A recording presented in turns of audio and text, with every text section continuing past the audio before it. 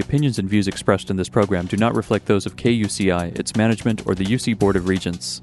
To find out more about this talk show or other talk shows broadcasting on KUCI, log on to our website at kuci.org or check out the latest program guide.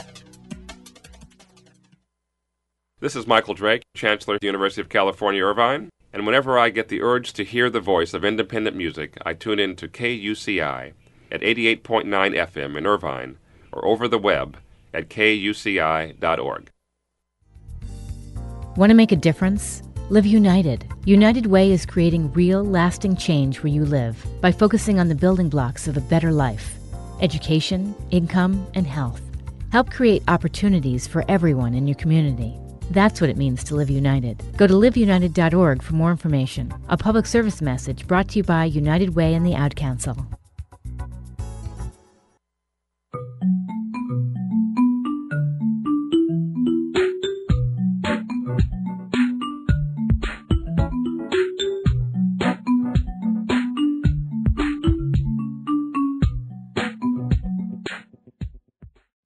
Good morning, everyone. I'm your host, Janine. You're listening to Get the Funk Out, and this is KUCI 88.9 FM in Irvine. And I have a special guest joining us, Sal Masekela. He's called in from L.A. He is a commentator, journalist, musician, and producer, best known and beloved for his work hosting the ESPN's Summer and Winter X Games for the past 13 years, his culture reporting in South Africa during the 2010 Soccer World Cup, and also hosting E! Network's The Daily 10. He's a native of New York. He's got a lot of great stuff to talk about. Also a film coming up at the Newport Beach Film Festival, which will be, I guess, coming up next week, as a matter of fact, coming up real quick.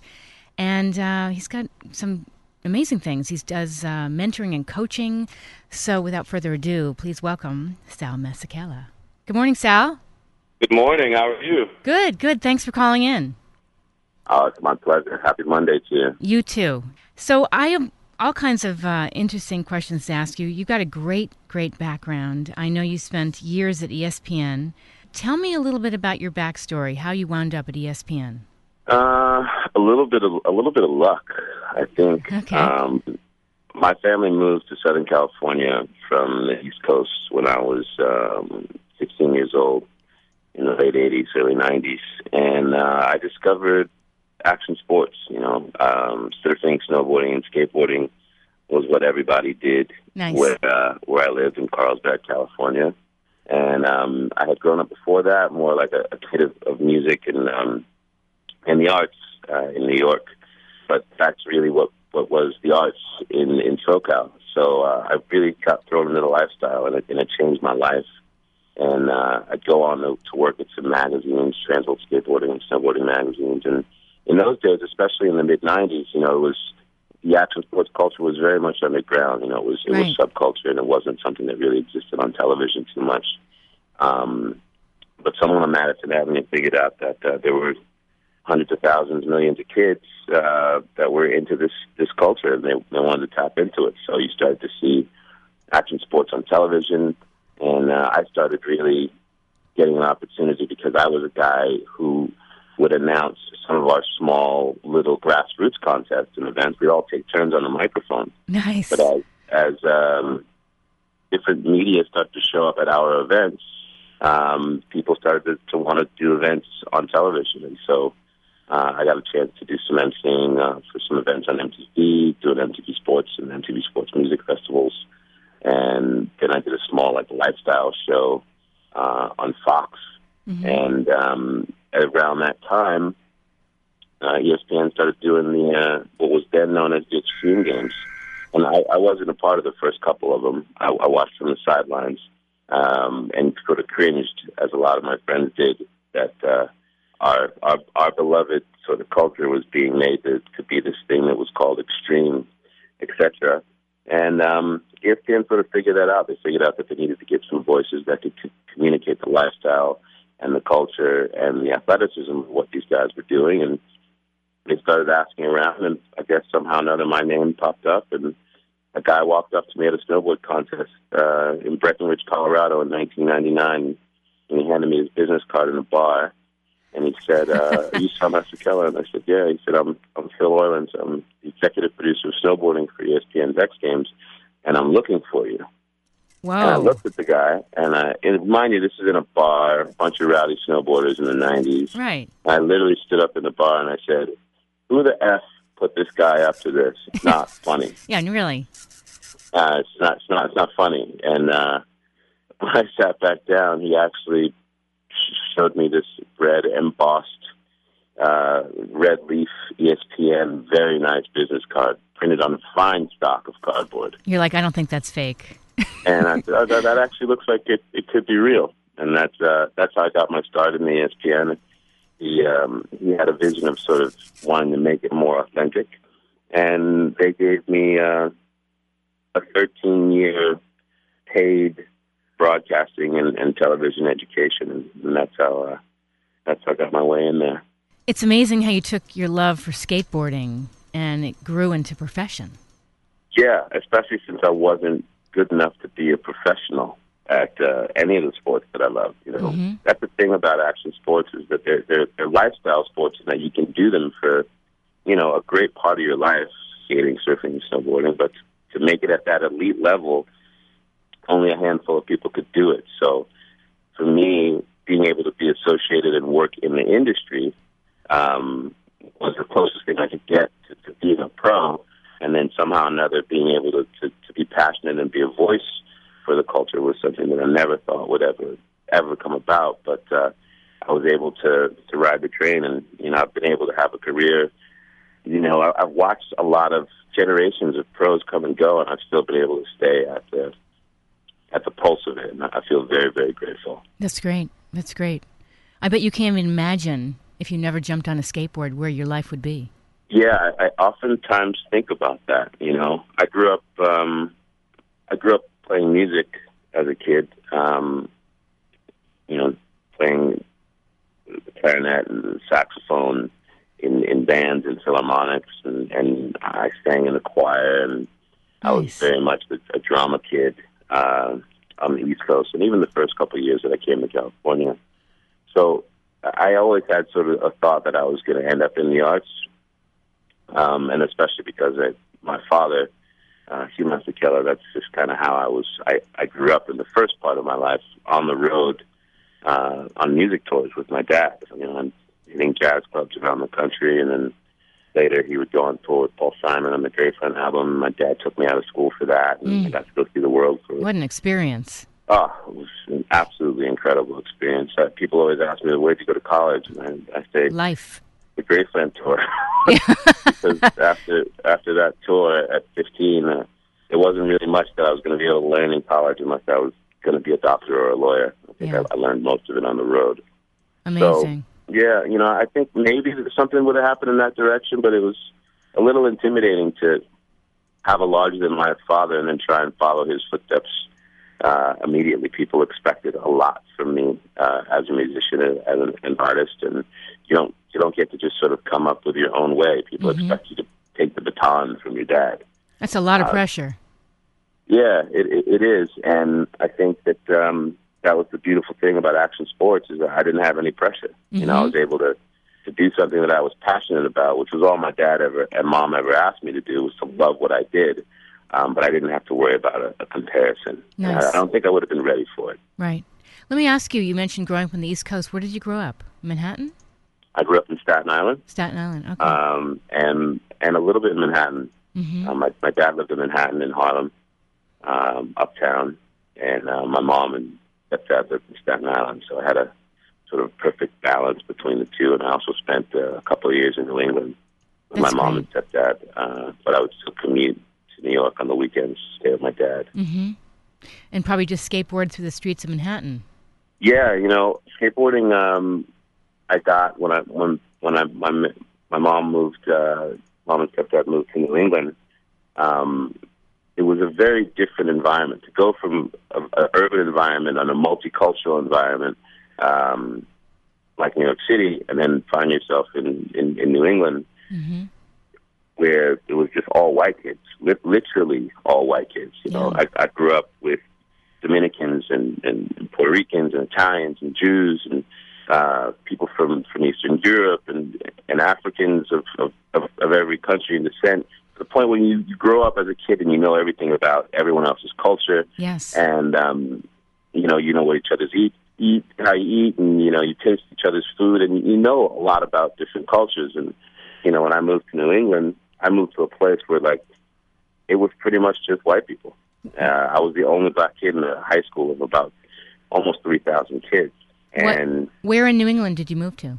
I moved to a place called Cumberland, Rhode Island, and then the next town over was Attleboro, Massachusetts. Oh, okay. And the kids that I got along with the best when I moved to Cumberland, because it was really cliquey, and you had your jocks and you had your stoners, etc.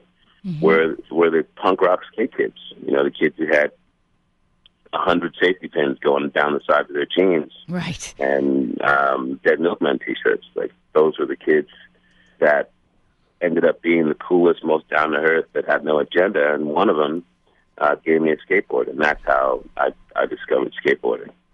What did your parents think of all this when you got into skateboarding? I think they just thought it was a little trivial at the beginning. They thought I was going to get hurt. My mom definitely thought I was going to get hurt. I mean, I was jumping off the back porch all afternoon when I came off of school, and I was always cut in some way, shape, or form. But they didn't think too much of it at the time, that it was something that I was into, you know? Yes. They thought it was cute that I'd get these, like, dog-eared magazines from my friends and learn about what was happening in California. But I didn't think much of it. I think when we moved to Southern California and when I started surfing, that's when they started to realize, like, oh, okay, he's really into this. And then when I decided not to go to college because I wanted to work odd jobs so I could support my habit of riding boards, then they were concerned, especially my dad. He was like, what do you mean you're surfing? Right.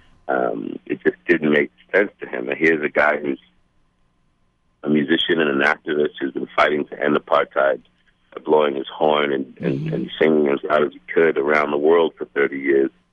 And his kid is hanging out and surfing and skateboarding and snowboarding in Southern California and thinks nothing of it. Yeah, he's like, what kind of career is that, son? Yeah. And then, you know, one day he finally said, you know, if this is what you love, figure out a way to be involved in it and to do it. He said, but I'm not going to stand by and watch you just, you know, not be productive. And I had a period where I thought I was being productive. I mean, I was cleaning offices at night and working in a bank part-time during the day, and I was perfectly content. But, you know, big picture, I had no idea what was going on. So right. It was good to have that support and a little foot in the rear to be like, okay, cool, this is what you love. Yes. That's cool, but figure out a way to be in it. Yes. Exactly. You know, the theme of this show is Get the Funk Out, and a lot of people have been through ups and downs in their personal lives. And do you have advice for people? Have you faced periods where you've been in a funk? And yeah. You want to share a little of that? Yeah, I mean, the funk is such an interesting place, and I mean, I still find myself in the funk today at varying points, especially when you work in a business that's disposable. Yes. In that, you know, you and I can easily be replaced, and sometimes you have superiors who let you know that don't get too happy with the fact that you have fans or people that are passionate about you, because we can find someone else to do your job cheaper, and you can quickly be forgotten. That's harsh. It's harsh. Yeah. It's really, really harsh, and it's different than being like the best carpenter, the best electrician on the block, because you know, what you built and what is right there. And if anyone's got a question, they can say, "Hey, look at what I just did. It's right there." Ours is a little more disposable, and I think for me, it's helped me to be very, very present. And when I do get in a funk, I just remember that the only person that I need to impress is myself.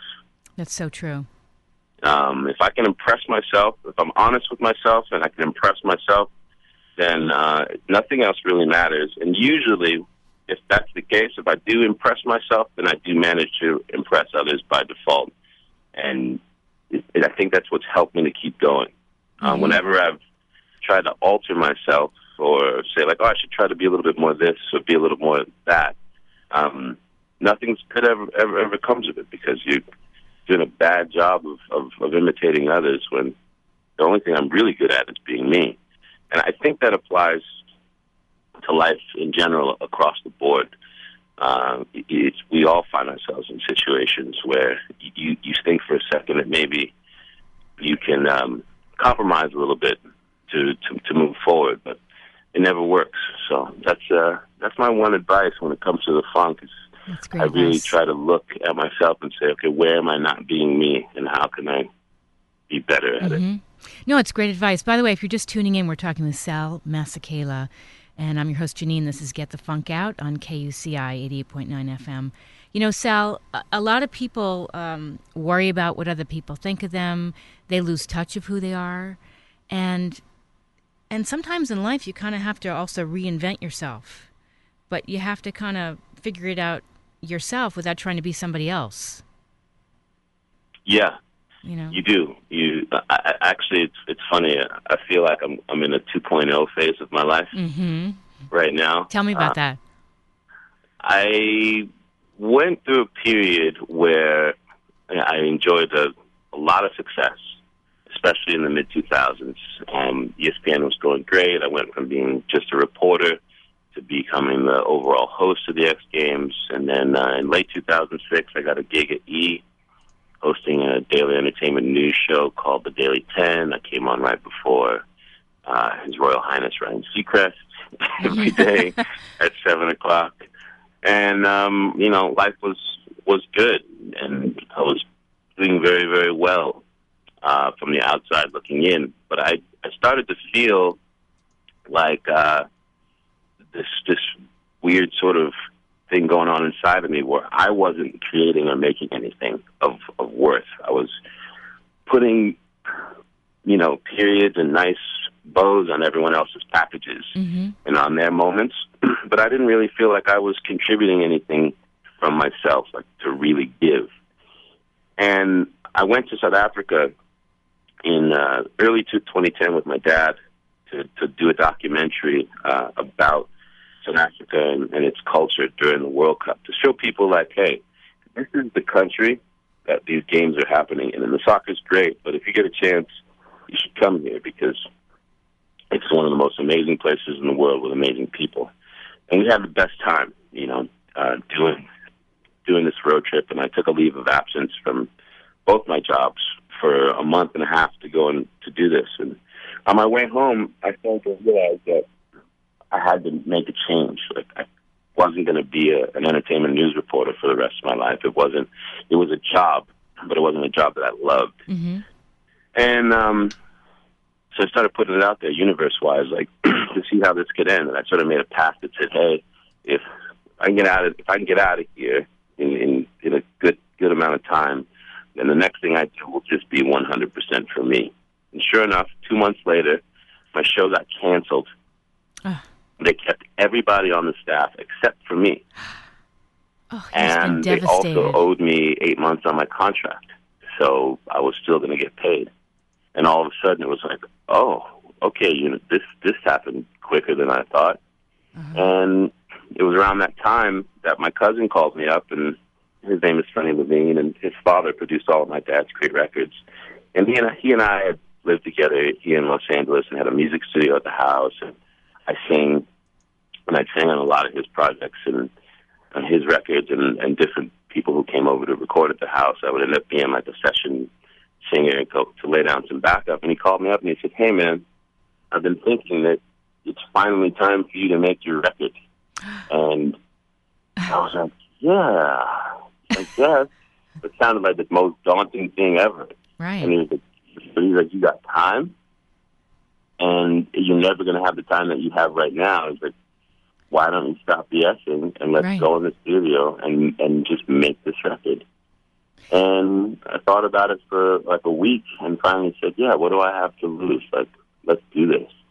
And so I took about 2.5 months where I did nothing else except 6 days a week, 15 to 20 hours a day, except sit with a bunch of great musicians and write and record and live in this little bubble at this house that we recorded at in Mar Vista.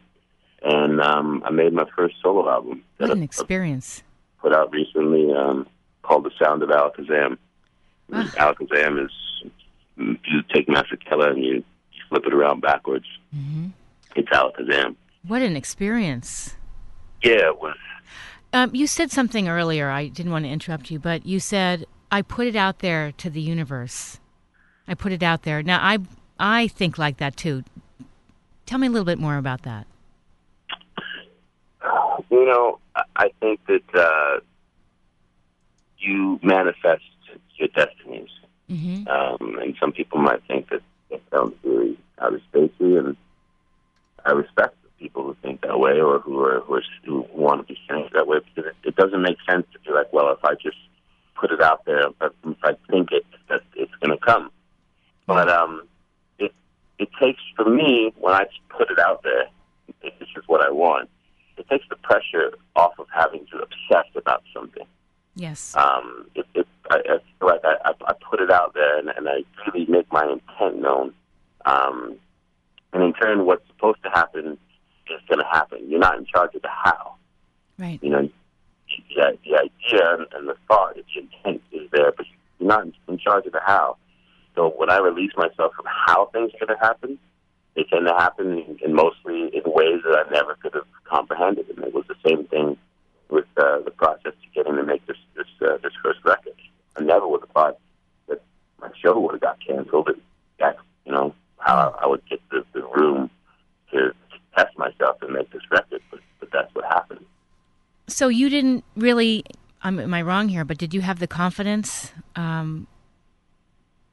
Did you have the confidence that you really could get out there and sing, or you just needed a push also from your cousin?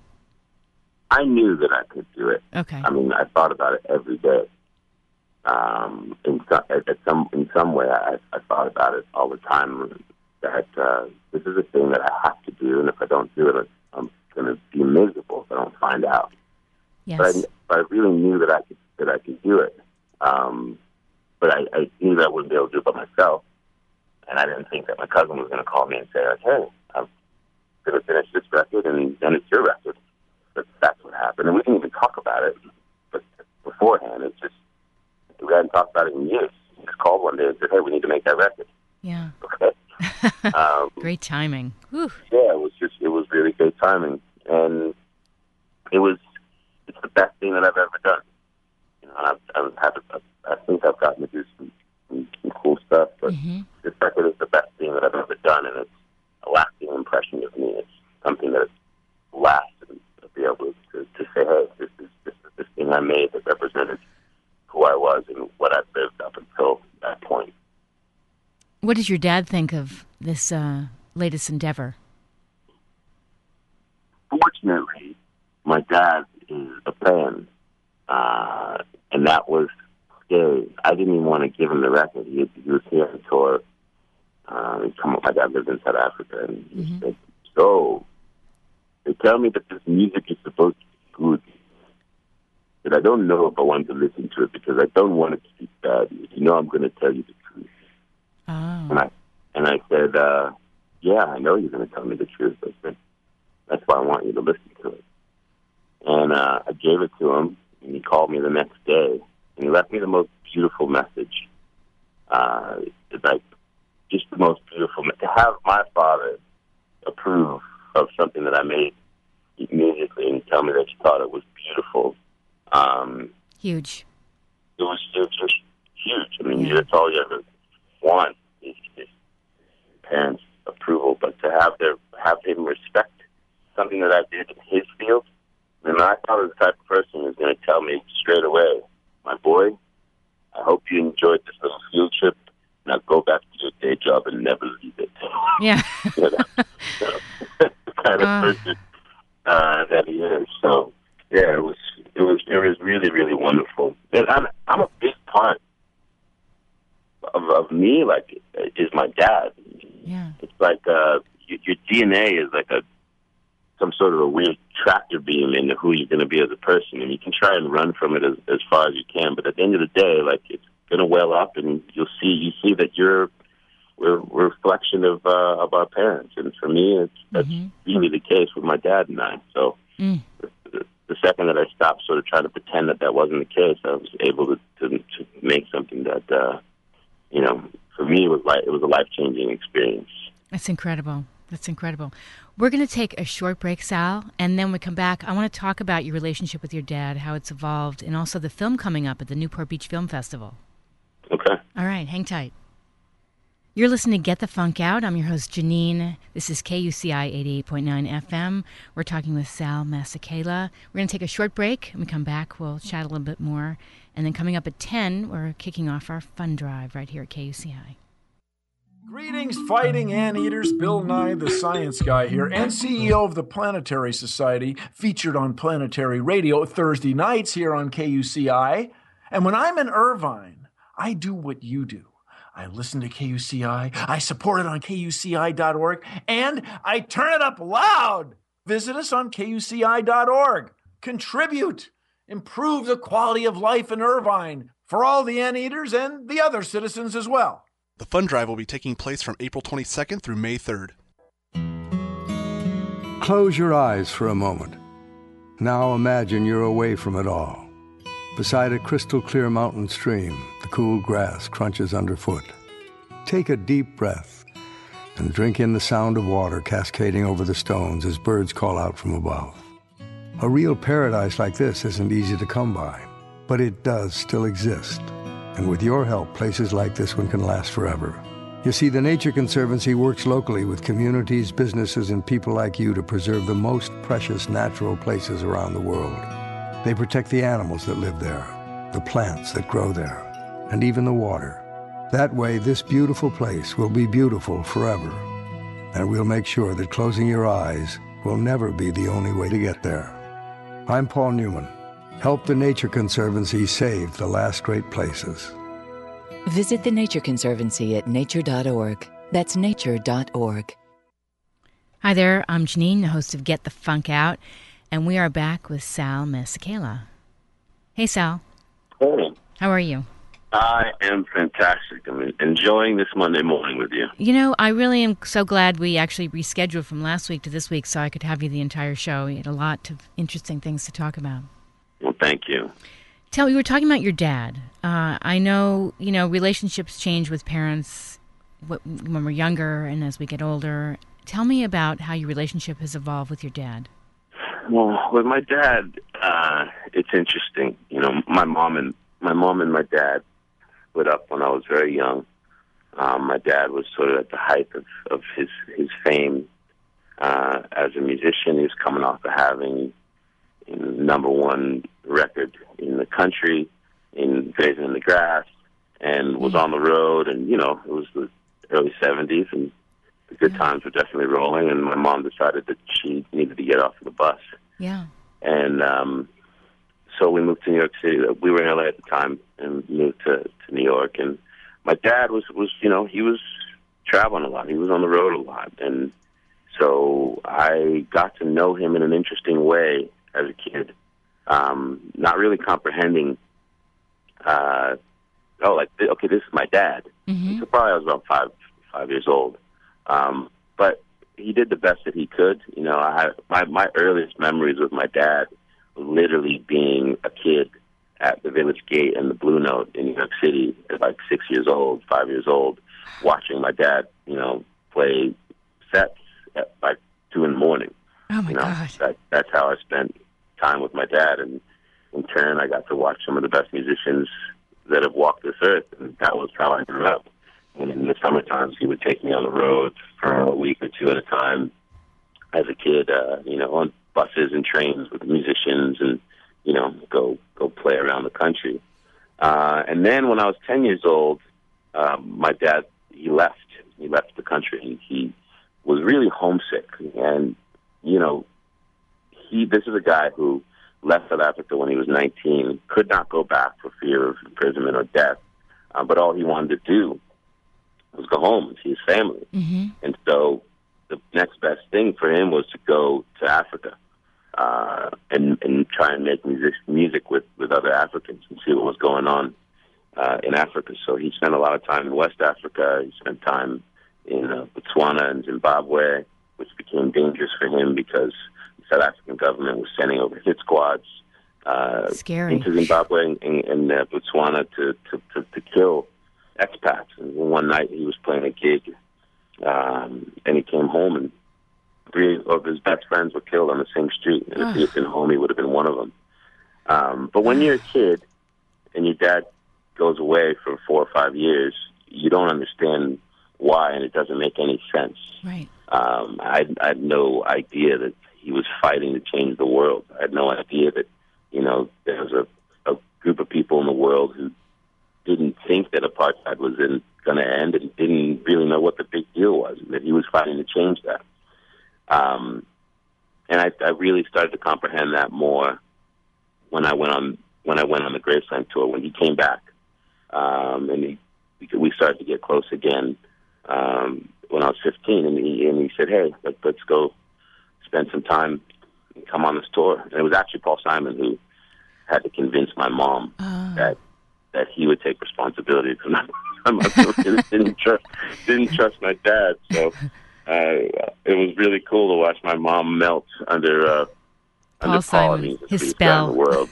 But so my dad and I, we a lot of our relationship has been more as friends on the road and friends as adventurers together than father and son. And my dad also battled addiction for a very long time.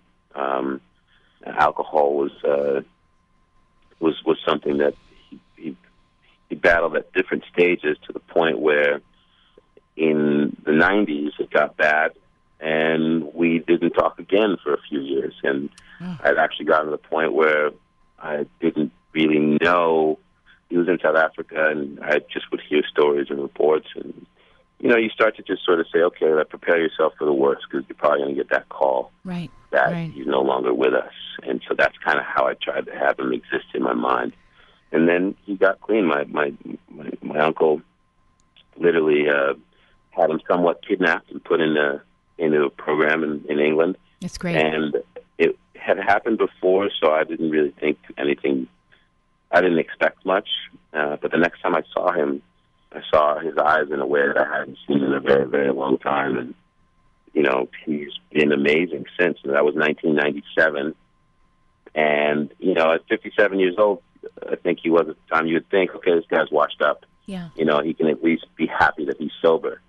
And, he's since then gone on to make nothing but great music and sort of reinvent his career. And we really have the best relationship that we've ever had, since he got clean.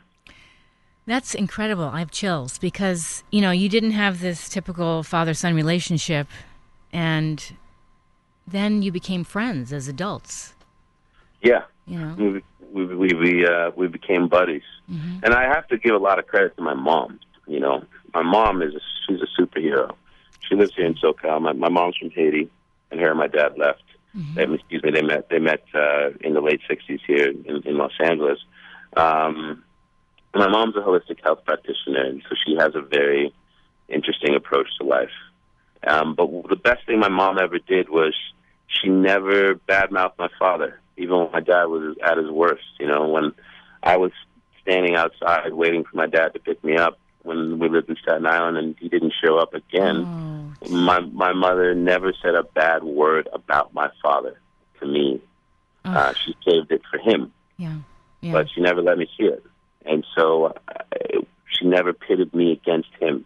And she understood his shortcomings and that he was struggling, but she also knew he was a good man inside.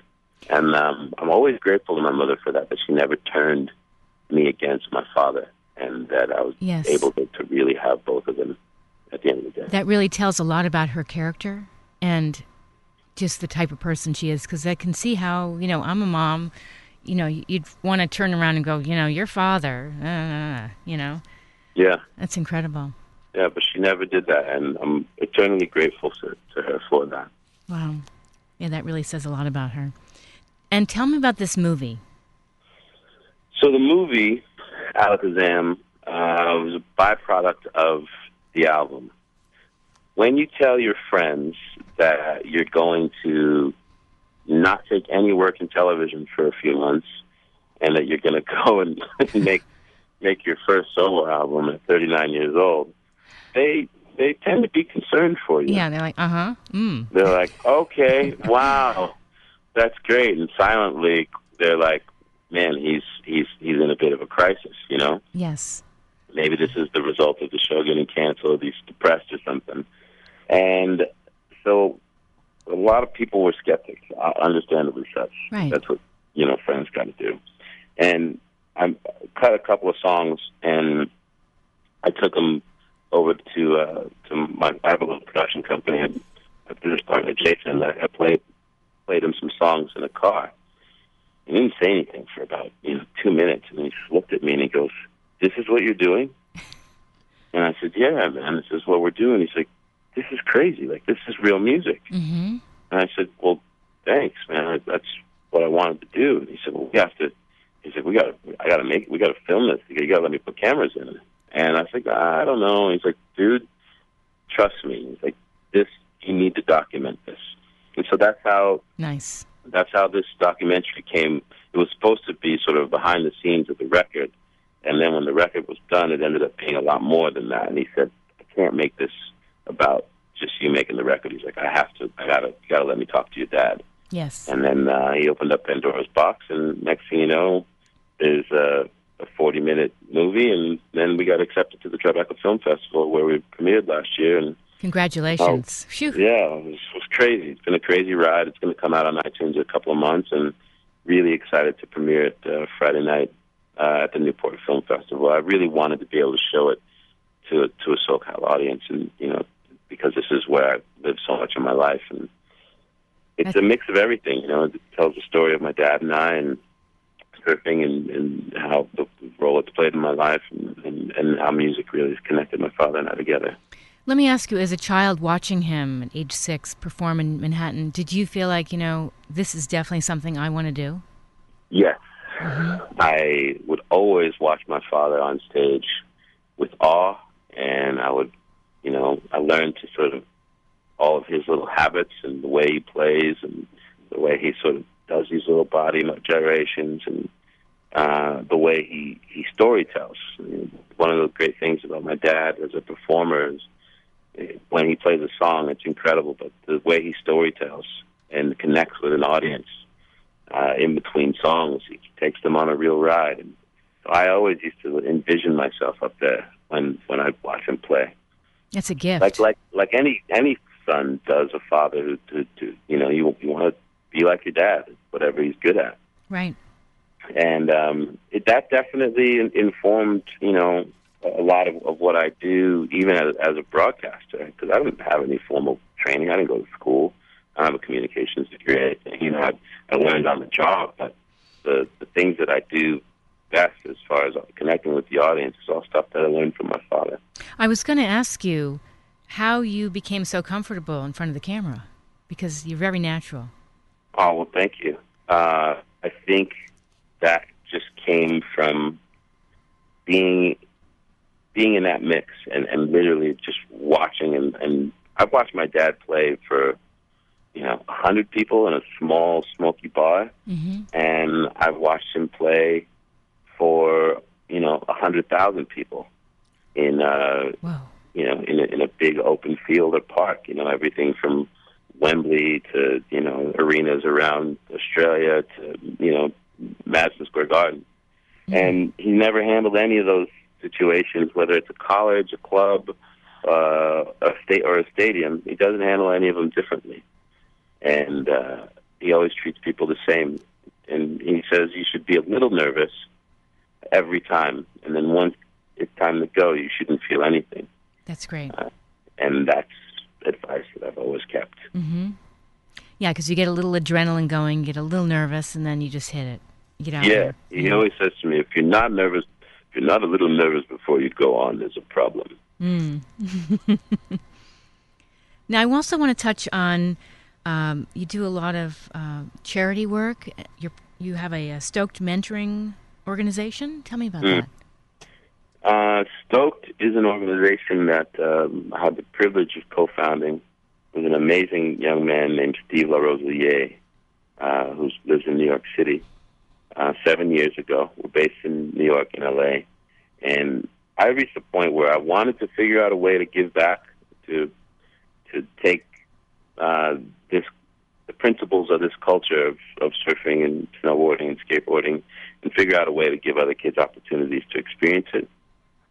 Nice. Growing up as a kid, a person of color, I never really saw many people like myself, especially not in the water on the mountain. And people would comment to me about it. They would be like, "Hey, man, I really think it's cool what you're doing." So I'd be like, "Really?" Because I'm not trying to make a statement.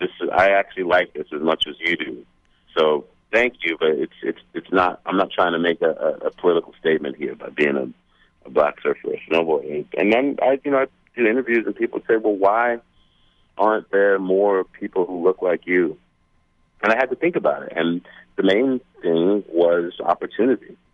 Yes, it's social opportunity, economic opportunity, and kids being placed in that situation. And usually it ended up being an economic situation where kids who, if you live in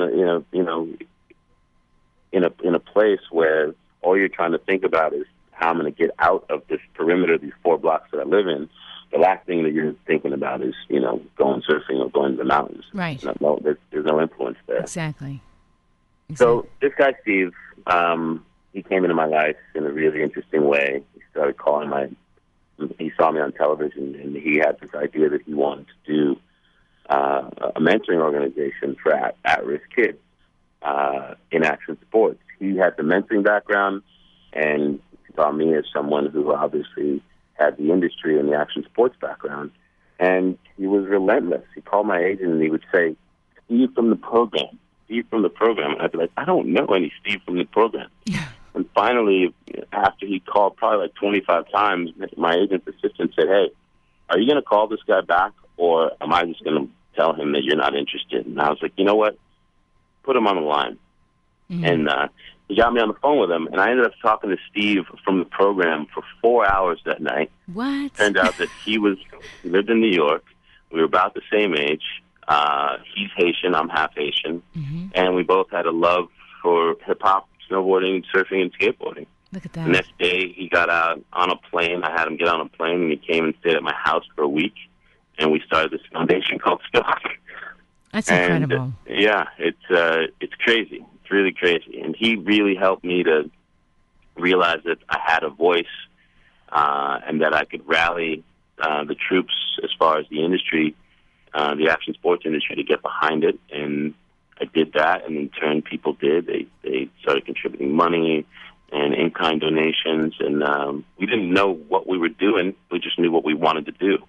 And 7 years later, we've got an office in L.A., an office in New York, after-school programs, and we have a 100% graduation rate for every kid who has been in the program for the full 4 years. And it's basically incredible about just taking the principles of falling down and getting back up, mm-hmm. of having to make your way in a new environment that you don't feel safe in, socialization, goal setting, all things that these sports teach you as an individual, but you're also part of a collective. And that's really unique to action sports, and when you're in high school, you can go to the football game and you watch 22 guys on the field, but everyone else has to cheer.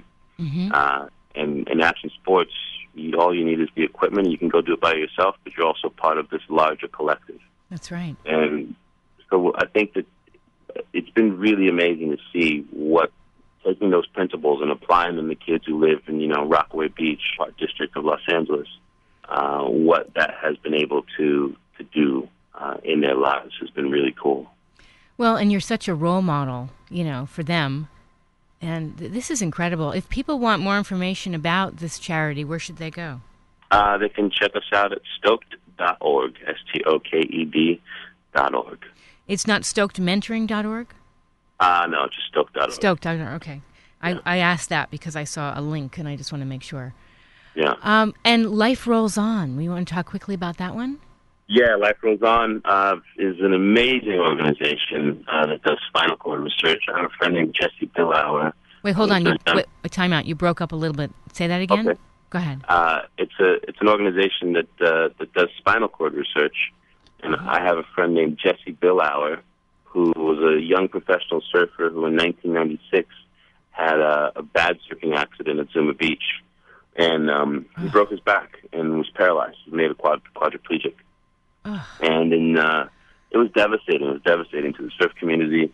But Jesse could have felt sorry for himself and just said that was it. And instead, he decided to become a champion for spinal cord research. He started this organization called Life Rolls On, and a little over a decade ago, he got back in the water. And he figured out, pushed him in on a longboard, that if he had something built to sort of wedge his elbows on a surfboard, that he could steer his board laying prone on a surfboard. I heard he was going to do it. We thought, sure, but, of course. He's just, what he's done since is mind-boggling, to the point where he's literally gotten pushed into like 8-10-foot waves in Fiji. At one point in Hawaii, he broke his leg and didn't know it. He's a madman. But what he's done to inspire others who have had these type of injuries is crazy. We just did an event 2 weeks ago up at Zuma, actually, where families from all over the country bring kids or family members who are spinal cord injured, and we all get together and we get them out in the water and we push them in the waves. Oh, and gosh. To see the power that getting in the ocean for the first time gives somebody who's disabled is crazy, and how it affects the families is absolutely incredible. And I just love being a part of Jesse's organization and a friend to him. And he's one of those people who just remind you that whatever in the world that you were thinking about in your life, shut up, exactly. Get out, exactly, get out and do something about it, and get to living. And just incredible organization, liferollson.org. They're also partnered up now with the Christopher Reeve Foundation, which has really given them a greater, stronger foundation to do the work that they're doing. You know, Sal, you mentioned earlier that it was so hard leaving ESPN after, what you said, 13 years? Yeah. Okay. There's so much more to you than just one facet of your life. I mean, you have so many meaningful things that you're doing. Well, thank you. Thank you very much. I feel blessed and lucky to still be turning the pages on this journey. And I have a new show that I do with the Red Bull Media House on NBC now called the Red Bull Signature Series. It's kind of like ABC's Wide World of Sports that used to come on when we were kids. That we just do action sports events, the premier events from different disciplines all over the world.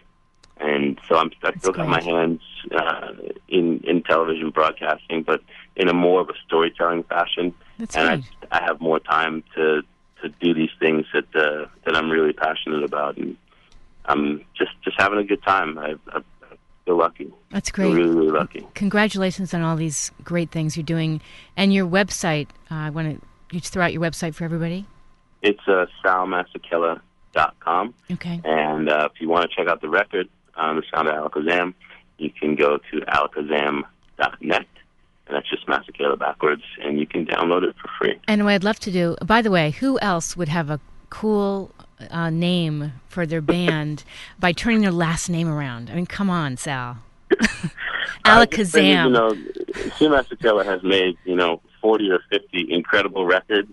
So I said, how can I be me without getting in the way of him? So this was the best way to do it. Alakazam. I mean, come on. Doesn't get any cooler than that. Thank you. I want to wrap the show by playing one of your songs from your latest album. Do you have one you'd like me to play?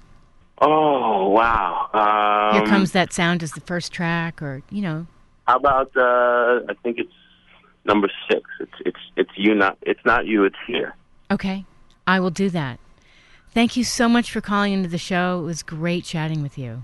Thank you very much. All right. I think it's number 7 now that I think about it. But I got it. No worries. It's not you, it's you. Okay, I got it. And I had a blast. And everybody, if you're in SoCal, come out to our movie. It premieres Friday night at the Newport Film Festival. Absolutely. All right. Take care, Sal. Nice talking to you. Thank you so much. Okay. Bye-bye. Bye. That was Sal Masekela. And if you've missed any part of this interview, I'm going to have it up on my blog, which is getthefunkoutshow.kuci.org. It'll be up within the hour, I'd say. If you want to find out about being a guest on the show, it's very easy. Just send an email to Janine. That's the hard part, spelling my name. It's JANEANE @KUCI.org. And up next, Sheldon Abbott with Cure for the Blues. Again, I'm going to leave you with a track from Alaka Sam. It's Not You, It's Here. And coming up in just a few minutes, it's the kickoff of our fund drive. Please support us. We love what we do here. We're all a team of volunteers. Pledges of any amount, you'll get a KUCI bumper sticker. I've got one on my car. And for a $35 pledge, you become a KUCI fan. You can choose a KUCI T-shirt, which are very, very cool this year, a CD, or an item listed with a minimum $35 donation. We've got some of our DJs standing by to take your calls. So again, support us. We ask you, I guess, twice a year we do this, and it helps us support the station. Coming up next, Sheldon Abbott with Cure for the Blues. Have a great Monday, everyone.